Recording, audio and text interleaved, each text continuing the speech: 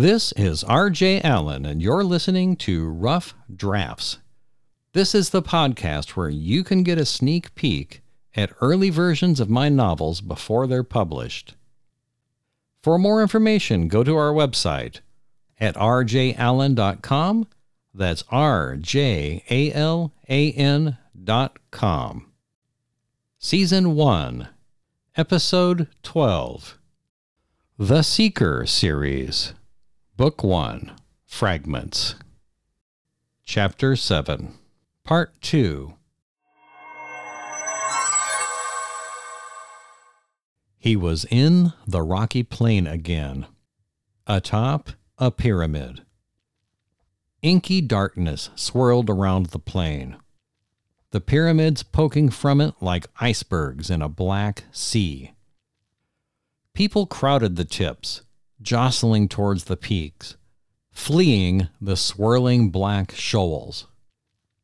Forms darted from the dark, writhing phlegmatic things, reaching and grasping, occasionally plucking an unlucky person from their perch to fall and be swallowed by the oily churning mass. On the nearest pyramid, two babes, toddlers, cherubic figures, stood hand in hand, their backs to him. Dark things darted at them from below, the attackers coming closer and closer with each charge. They backed away from the attack, being driven up the slope. With one more step, they'd be at the sharp peak's summit, in danger of falling backward with any further movement. Behind them, unseen by them, another dark shape crouched, ready to spring when they fell. He shouted a warning, his words ripped out of his mouth by the wind. They couldn't hear him. He screamed and hollered, to no avail. He picked up a stone and threw it with such force his shoulder threatened to dislocate. It fell far short. The two backed the final fatal step.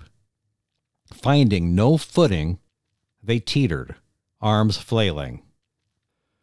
The crouching figure leapt for the kill. He woke to the sound of his own scream. Curtis slowed his breathing as he pushed from the cot. He rubbed his arms again, still chilled by the imaginary icy wind of the dream, and moved to a rocker by the fireplace, warming himself. Who'd have imagined he'd be a hunted criminal? Him, a simple priest. Worse, that he'd be being hidden by his most trusted friend, a liar and a traitor. He again searched for the non-existent clock. Was it evening yet? Would Reuel come soon? Early the previous morning, he had allowed Philip to lead him back to the hideout, too frightened and wearied to resist. While they slinked through back alleys, Philip said he'd been sound asleep when a great wind awakened him. He'd opened his eyes to see a vision standing over his bed, a glowing figure who said, "Fear not," and told him to find Father Curtis in the Garden of the Lion. Knowing of only one garden with a lion in it, Philip had risen and had arrived just in time. Curtis had been crouched in the bushes, the policeman closing in on him, when a hand clamped over his mouth. Seeing Philip's face inches from his own, Curtis had barely choked off an involuntary shout. Then they'd slithered into a culvert alongside the garden. The officers searched the area, but no lights had penetrated their hiding place. A hand now touched his shoulder. "You're asleep bad, not rest well." Curtis waved off the comment, not ready to speak of his dreams when his friend's dream had led him to mount a rescue.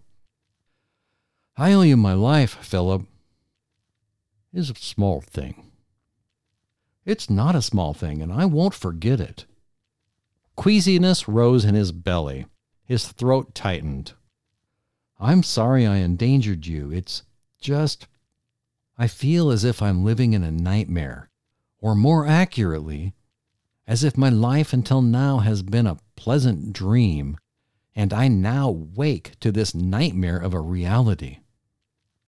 He raised his head to the ceiling and groaned. "Eternal One, what am I to do?" "Oh, my boy," another voice answered. "It pains me to see you in such distress, and more so to know that I am the cause." Startled, Curtis spun around. Professor Reuel stood at the ladder's base, blinking at him with rheumy, remorseful eyes. "You!" Curtis launched himself from the chair. "All these years you have been lying to me. You pretended to serve the Eternal, to be my brother in ministry. You gave your oath to the order, and yet you have this secret life? This?" He flailed both arms at the rows of books, a mute testimony, a menacing presence, terrifying in what they represent. What kind of man can do that?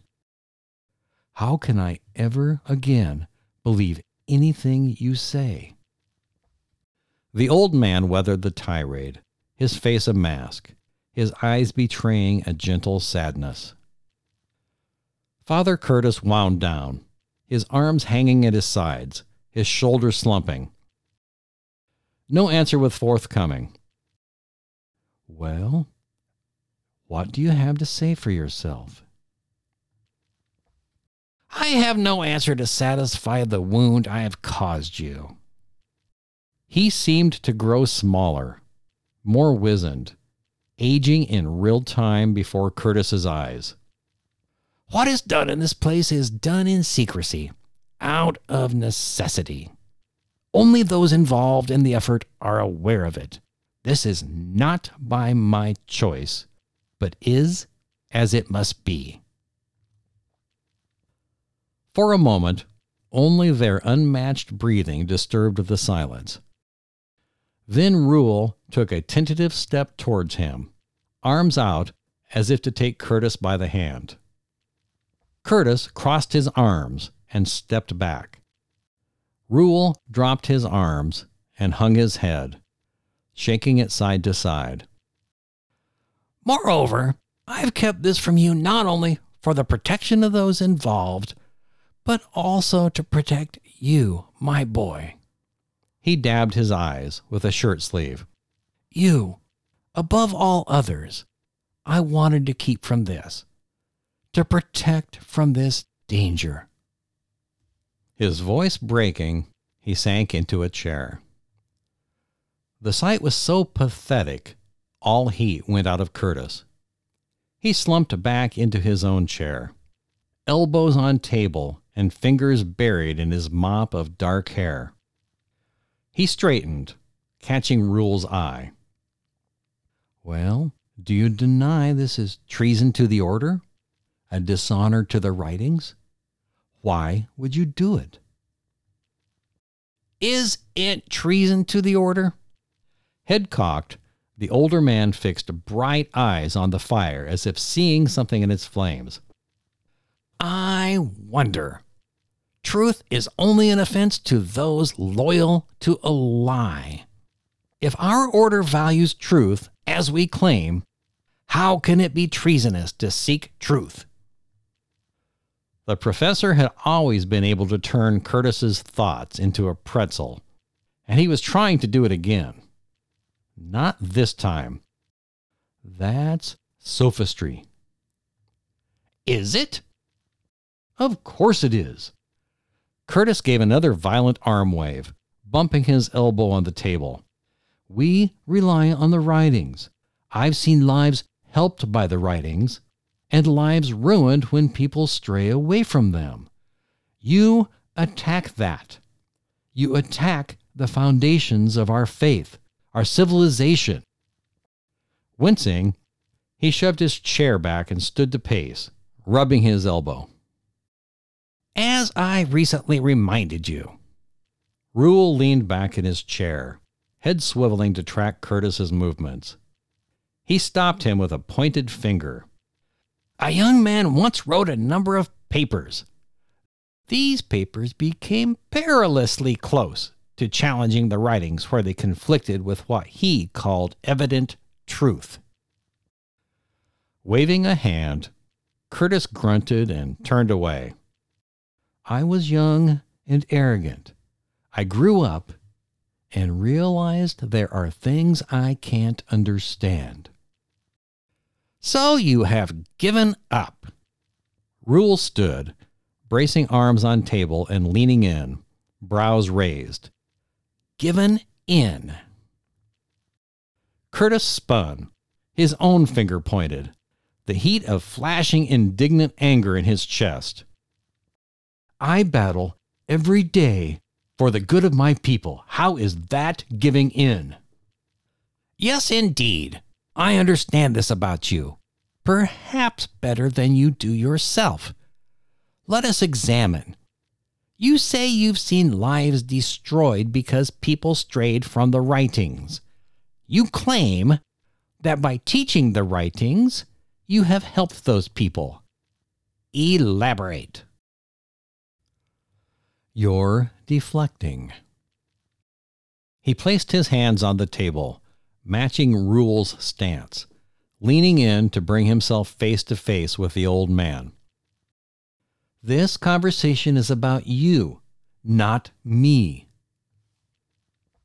Philip tapped Professor Reuel's shoulder and whispered in his ear. Reuel gave him a nod, and Philip waved to Curtis, climbing the ladder to the exit. Hear me out, my boy. Reuel puffed a breath through his lips and sank back into his chair, waving Curtis to his own. I stand accused by you, so allow me to mount my defense. Now, an example, please, and this is quite relevant.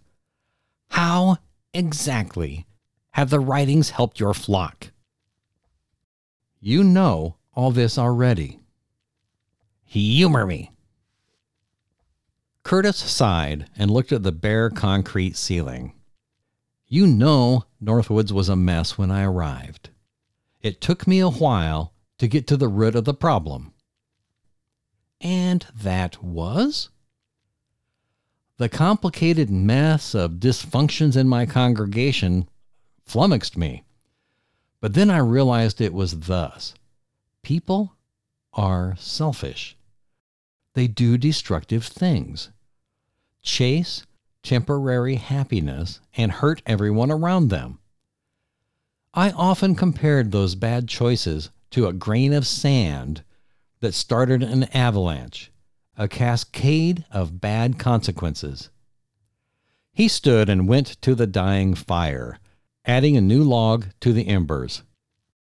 It had been so long since he had thought of those early days in Northwoods.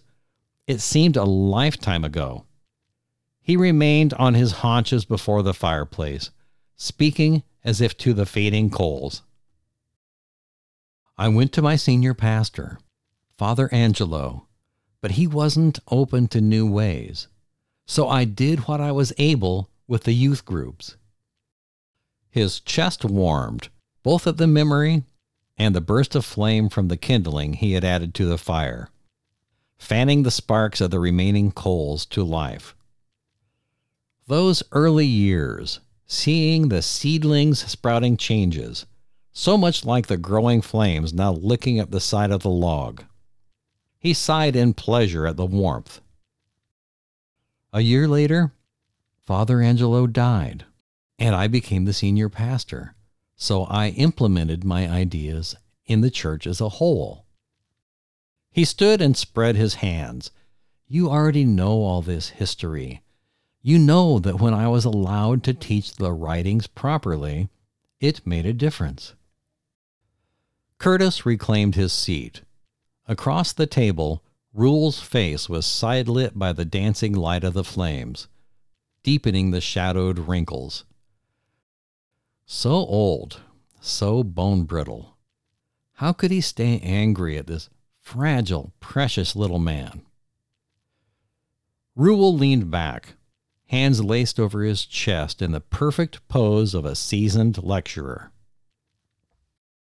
Give me an example of the destructive things people stopped doing because of the writings. That recent conversation with Leif. One of the biggest problems was alcoholism. Many people drank too much. It drags down the family and therefore the entire community. I made it my mission to change that. Slowly, over time, it's gotten better. Reuel nodded encouragingly. And you made this change by teaching the writings? That's my point. The writings make lives better. What verses did you find most helpful when teaching about drunkenness? Can you name any offhand? Of course. Curtis rattled off several from memory. Head tilted to one side, Reuel gave him a confused look. The verses you recite are general verses about living an exemplary life. None specifically address alcohol. Can you offer me any verses which do? Good point. Heart thudding, Curtis floundered. I'm sure I can, but I can't think of any offhand. Reuel slid a copy of the writings across the table toward him. Here, perhaps you have simply forgotten. Can you find one for me? The thuds in his chest increased as he searched the table of contents and then the glossary to prove his case. Why did he feel the need to prove this, to prove himself to his old teacher? He shoved the book away and slumped back against his hard wooden seat. I can't find them right now. The argument might be derivative of more general teachings, but it is still valid. The proof is in happier families and healthier communities. Of that, I have no doubt, my boy. No doubt at all. The writings had helped him teach against so many things: gossip, greed, marital infidelity, and vengeance. He'd used them to extol brotherly love, charity, kindness, and more. He could defend all of these teachings by evidence of improved lives. But where were these written as direct teachings from the writings? What's the point of this exercise? I shouldn't be defending myself here. He waved at the collection of books. You're the criminal. How are you going to fix my reputation? That's what I want to know. Reuel reached across the table and caught Curtis's forearm, patting his hand with the other. The point is this. You accuse me of attacking the foundations of your faith. You're angry because of that. I'm trying to help you see that the writings aren't the foundation you believed them to be. They're not as pivotal to your ministry as you think. Ridiculous. Reuel pulled his hand away and slapped the table, jostling empty cider cups. Think about it, man. You spent your life convincing yourself you served the order, when you were really serving your people as you should. The writings had little to do with it. You know as well as I that many of your teachings run contrary to the traditions of the order. I've been a loyal priest. Really? I remember one of your first actions was to eliminate the Holy Day wine festivals. Those parties are a staple in most churches and encouraged by the order. Nothing in the writings contravenes such observances. You suffered great controversy over that. His eyes pinned Curtis's from beneath those shaggy white brows.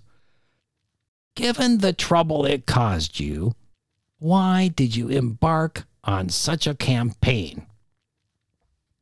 Feeling as if he was being led into a trap, but uncertain what Reuel was leading at, he said, I didn't do that out of disloyalty. I did it out of concern. Alcoholism was rampant in my church. How could I, in good conscience, promote more drinking? I take no issue with your position. No, I applaud it. But my point is this. You served your people, ministered to them, based upon truths you observed in the world around you. You did not find those truths in the writings. You say that you built your life and your ministry on the writings. I say, poppycock, you built it on truth, and then ascribed that truth to the writings after the fact. Curtis felt the ground of his understanding of himself and of his world crumbling. He scrambled to regain his footing and opened his mouth to protest, beginning to rise from his chair. Reuel held up a placating hand. Please understand this. My aim is not to attack the writings. I seek truth, just as you have, even if you knew it not. A whisper drifted through Curtis's head, an echo from a dream. Seek the truth, he murmured, dropping back into his chair. What? I did not hear you, my boy. One of the candles guttered, sending a thread of sooty smoke to coil and pool at the ceiling. He wasn't thinking about the candles, or even about this room. In his mind, he was back in that black, cold place. Back with the lion. In my dream. His heart fluttered, and something in his mind clicked, almost audibly, like the sound of tumblers falling home in a lock. The lion told me to seek the truth. Reuel's eyes widened, a look of hope dawning on his face. He reached across the table and grabbed Curtis's arm, shaking it as if to wake him. And you have always done so, even when you deceived yourself into thinking you followed the writings. You could not help yourself. It is your nature. You and I, my boy, have always sought truth, each in our own way. Always. How can you fault me for doing so now? He took in the row of books on the shelf. He could still feel the weight of their consequent presence, the unseen mass of their significance creating a kind of psychic gravity. But now, instead of being wholly terrified by their pull, a small part of him reached a tentative mental hand towards them. Is there something there? Something I should learn? No! He snatched his hand back from Reuel as if snatching back that imaginary hand. If we can't trust the writings, then what? Ah, Reuel smiled. Now we come to the question. What can we trust? Or more to the point, what is truth? What if I were to prove, beyond a shadow of a doubt, the writings have indeed been attacked, but not by me? They have been under attack for a long time, have been altered. What if I were to prove our efforts here are an attempt to rescue them from that very attack, to recover that lost truth?